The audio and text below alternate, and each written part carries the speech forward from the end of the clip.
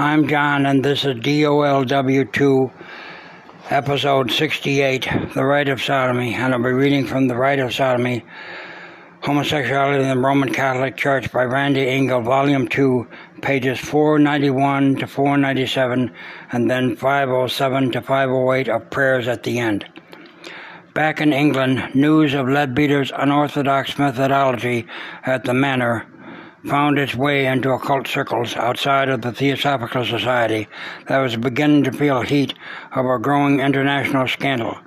Tillett noted that the well-known writer Dion Fortune charged the mysterious group of male occultists were using homosexual techniques to build up a reservoir of dark spirit astral power. Nevertheless, Leadbeater managed to hold on to his theosophical standing and bishop's mitre. In 1932, Mrs. Besant, who was in poor health, asked him to come to Adyar. The 78-year-old Leadbeater granted her wish. She died on September 20th, 1933, with him by her side. Leadbeater followed her in death on February 29, 1934, and their ashes were mingled in Adyar in the Garden of Remembrance.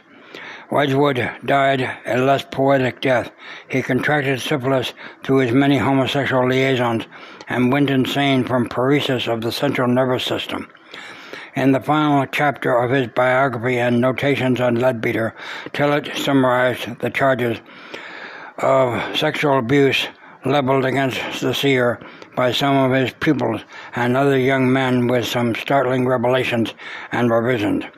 Tillett reported that Leadbeater had taught sexual techniques other than solitary masturbation to a very select circle of young male initiates in connection with their occult and sexual magic training. These included ritualistic group masturbation. The seer demanded total secrecy from his boys, added Tillett.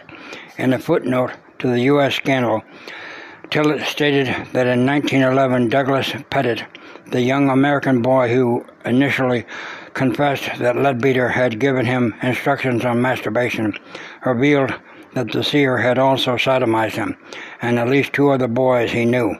Pettit said that Leadbeater told him that the masters preferred sodomy to normal male-female sexual relations.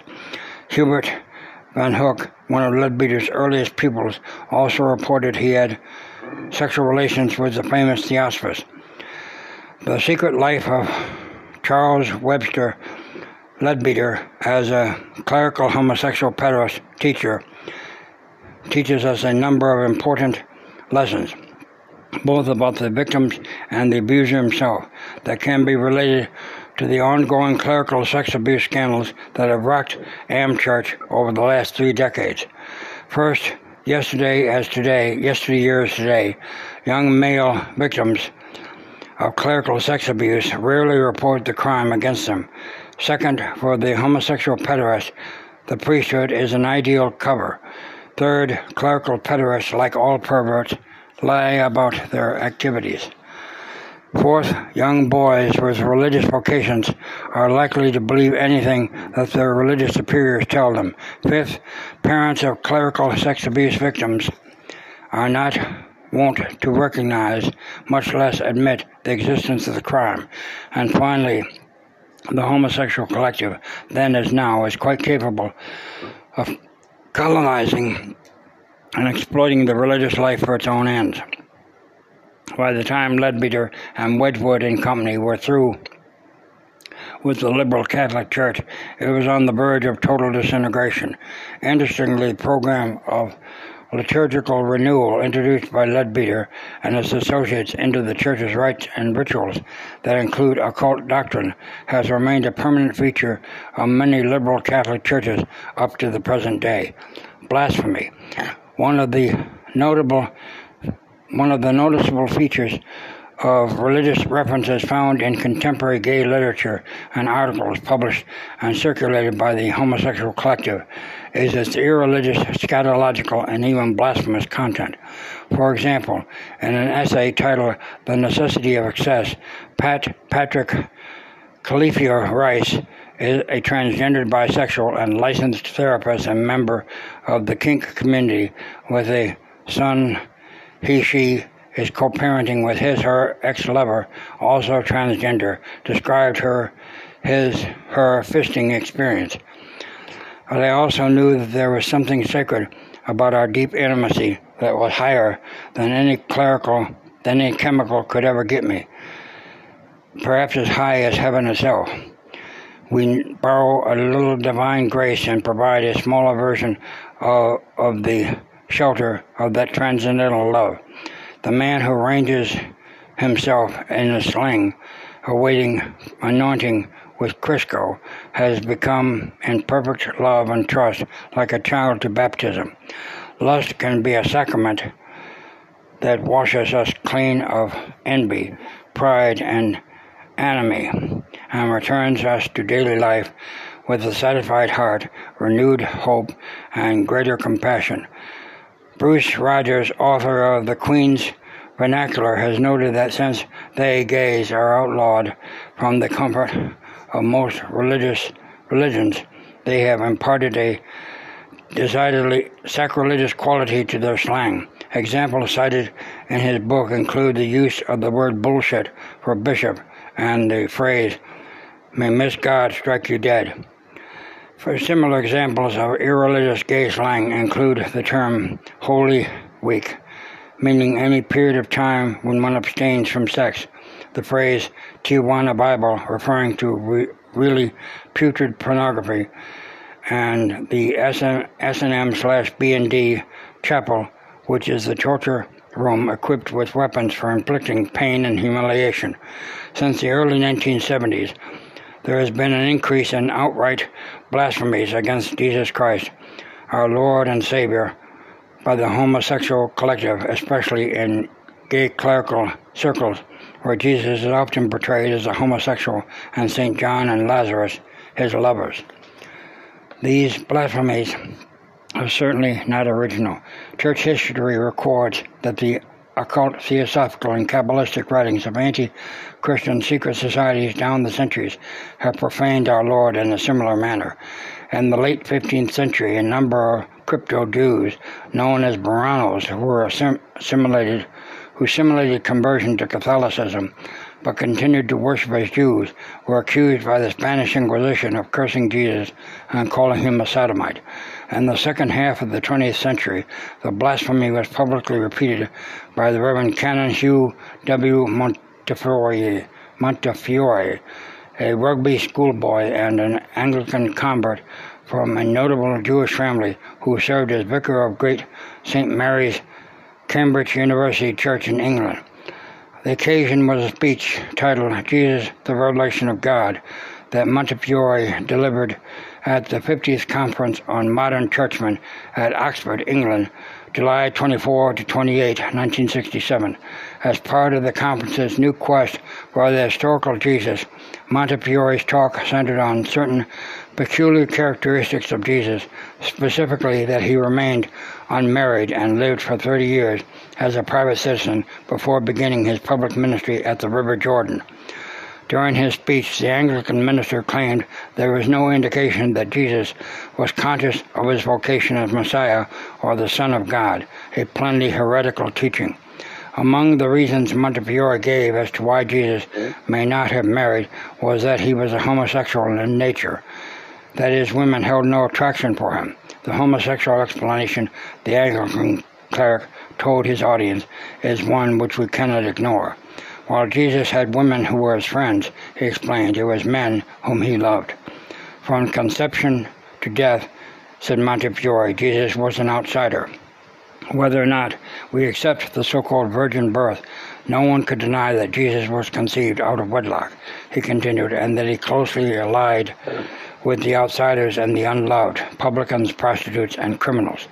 If Jesus were homosexual in nature, and this is the true explanation of a celibate state, then this would be further evidence of God's self-identification with those who are unacceptable to the upholders of the establishment and social conventions, Montefiore continued. The character of Jesus here discloses an important aspect of the nature of God, befriending the friendless and identifying himself with the underprivileged.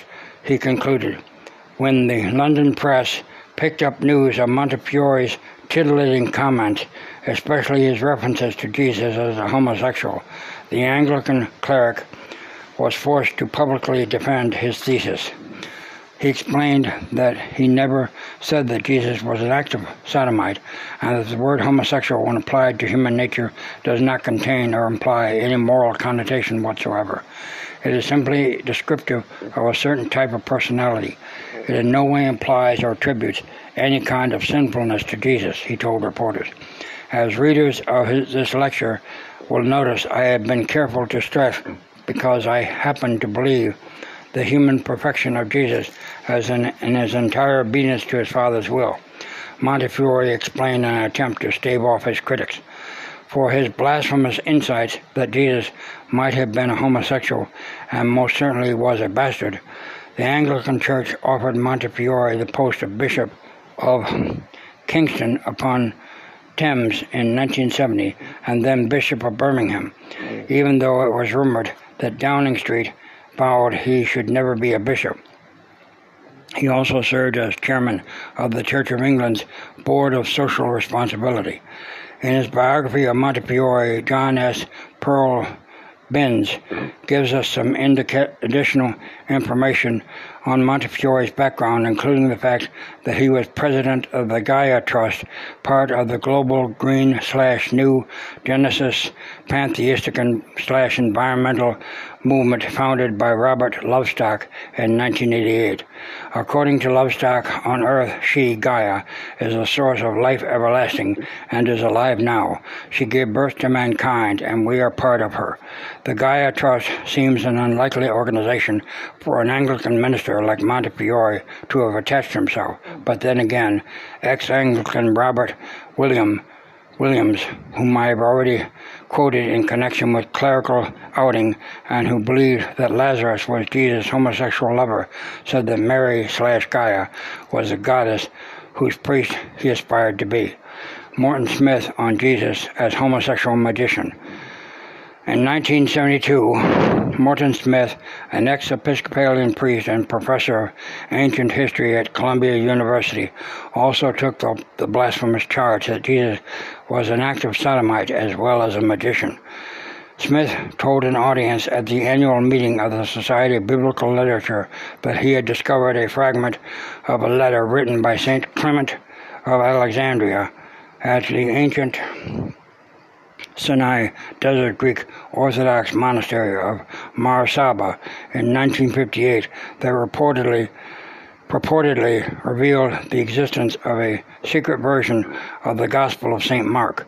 According to Smith, this secret gospel suggested that Jesus performed a secret rite of baptism that was conducted at night with the candidate naked except for a white sheet, and that the rite possibly included a physical as well as a spiritual union.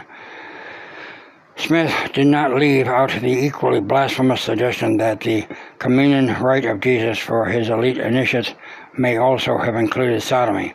5 years later, in Jesus the Magician, Smith transformed Jesus into a magician or shaman and stated that after his death his disciples formed a secret society to perpetuate Jesus' secret magical rites. Edward Hobbs, a critic of Smith's scholarship who was visiting Professor at Claremont College when Smith was preparing to publish his new book, commented that having failed to convince everyone that Jesus was executed for running a gay liberation group, caught in the act of in Gethsemane, the secret gospel, he now turned to prove he was executed for being a magician. Jesuit John McNeill on Jung and Jesus. In the spring of 1981, New York native, a homosexual biweekly now defunct, carried an interview with Jesuit priest John McNeill, an openly homosexual priest and co-founder of Dignity, and Dr. Lawrence Mass, who helped establish the gay men's health crisis. In 1976, Reverend Pedro Arupe, Father General of the Jesuits, gave McNeill's book, The Church and the Homosexual, a nihil obstat, and permission to publish, even though the book clearly descended from church teachings on homosexuality, and even though McNeill may have made it perfectly clear that he had committed himself to the homosexual collective. both publicly and privately. The following is a portion of the New York native interview with McNeil. Interviewer: You are a practicing psychotherapist as well as a Jesuit scholar. Are you a Jungian? McNeil: My psychotherapeutic orientation, at least for now, is in the object relations school, more Sullivanian. But Jung had much to say.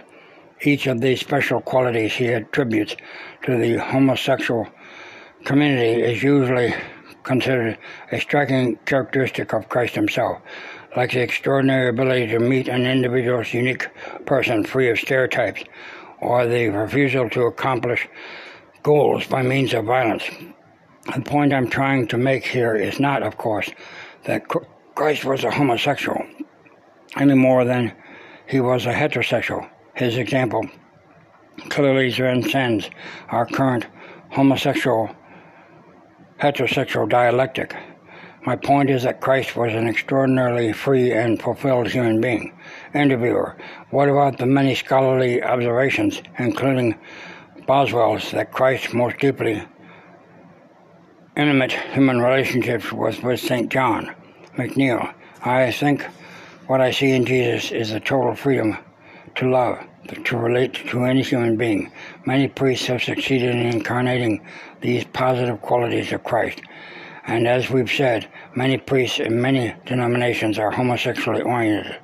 The gay community, if it were allowed to be itself, to develop its special qualities, has a major role to fulfill in helping to bring about the ideal that Christ represented. The statement that by McNeil that Jesus was neither heterosexual nor homosexual is an obvious denial of the incarnation, that Jesus is the true God and true man, and not some kind of sexual hermaphrodite male.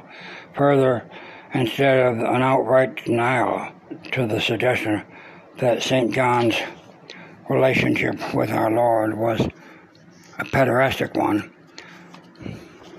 McNeil opens the door to blasphemy. Ironically, it took 10 years before McNeil's superiors in the Vatican Congregation for Religious officially dismissed him and from the Jesuits and deprived him of his priestly faculties after determining that his public dissent from the Church's moral teachings on homosexuality caused grave scandal and was injurious to the teaching authority of the Church, and was potentially as injurious to the salvation of souls. When they did, it was with the greatest reluctance on their part. Indeed, it was McNeil who made the final choice to remain with the collective and leave the Catholic priesthood.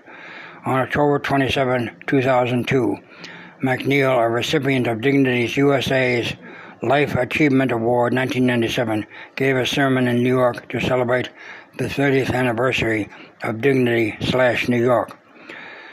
After acknowledging the presence of his long-term lover, Charles Chiarelli, in the audience and reliving his alleged martyrdom at the hands of Rome, McNeil charged that by limiting the priesthood to heterosexuals or repressed homosexuals, the Vatican is guaranteeing the total collapse of the cultic priesthood, a collapse that will necessarily lead to a new form of shepherding.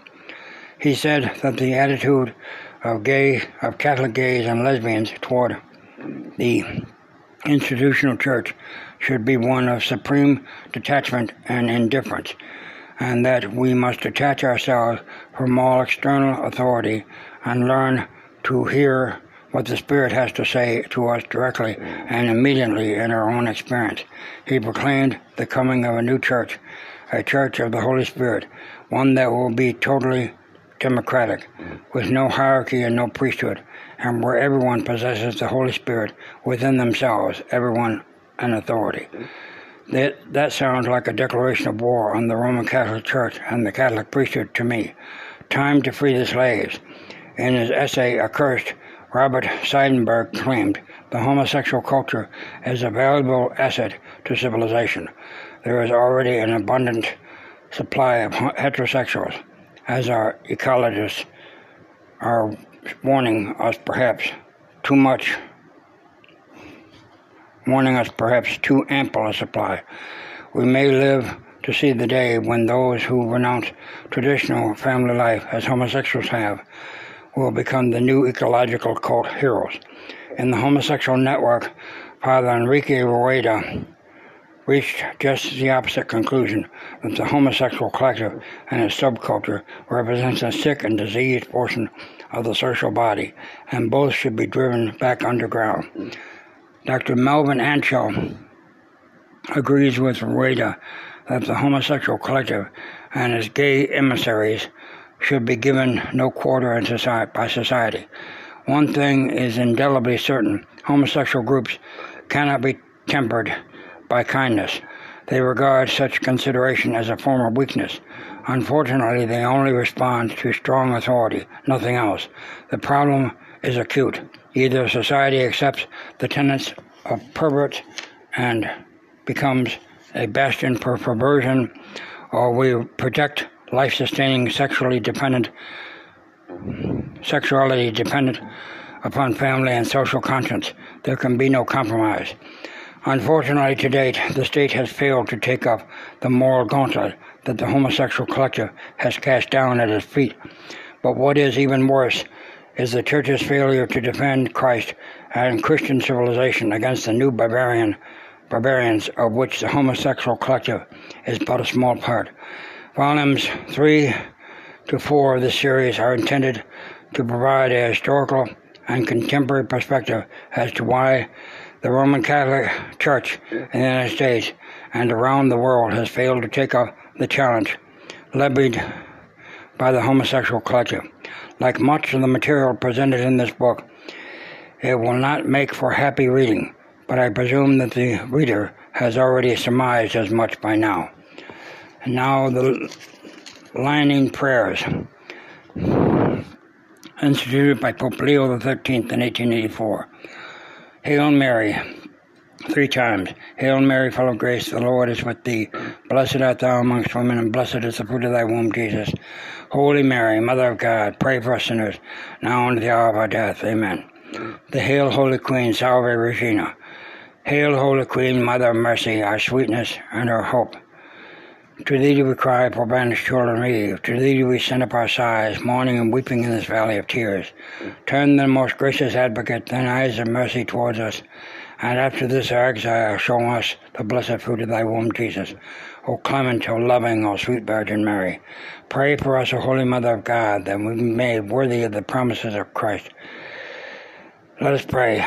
Our God, O God, our refuge and our strength, look down in mercy upon thy people who cry to thee, and by the intercession of the glorious and immaculate Virgin Mary, Mother of God, of Saint Joseph her spouse, of thy blessed apostles Peter and Paul, and of all the saints, in mercy and goodness, hear our prayers we pour forth for the conversion of sinners and for the liberty and exaltation of our Holy Mother, the Church. Through the same Christ our Lord. Amen. Saint Michael the Archangel, defend us in battle. Be our protection against the wickedness and snares of the devil.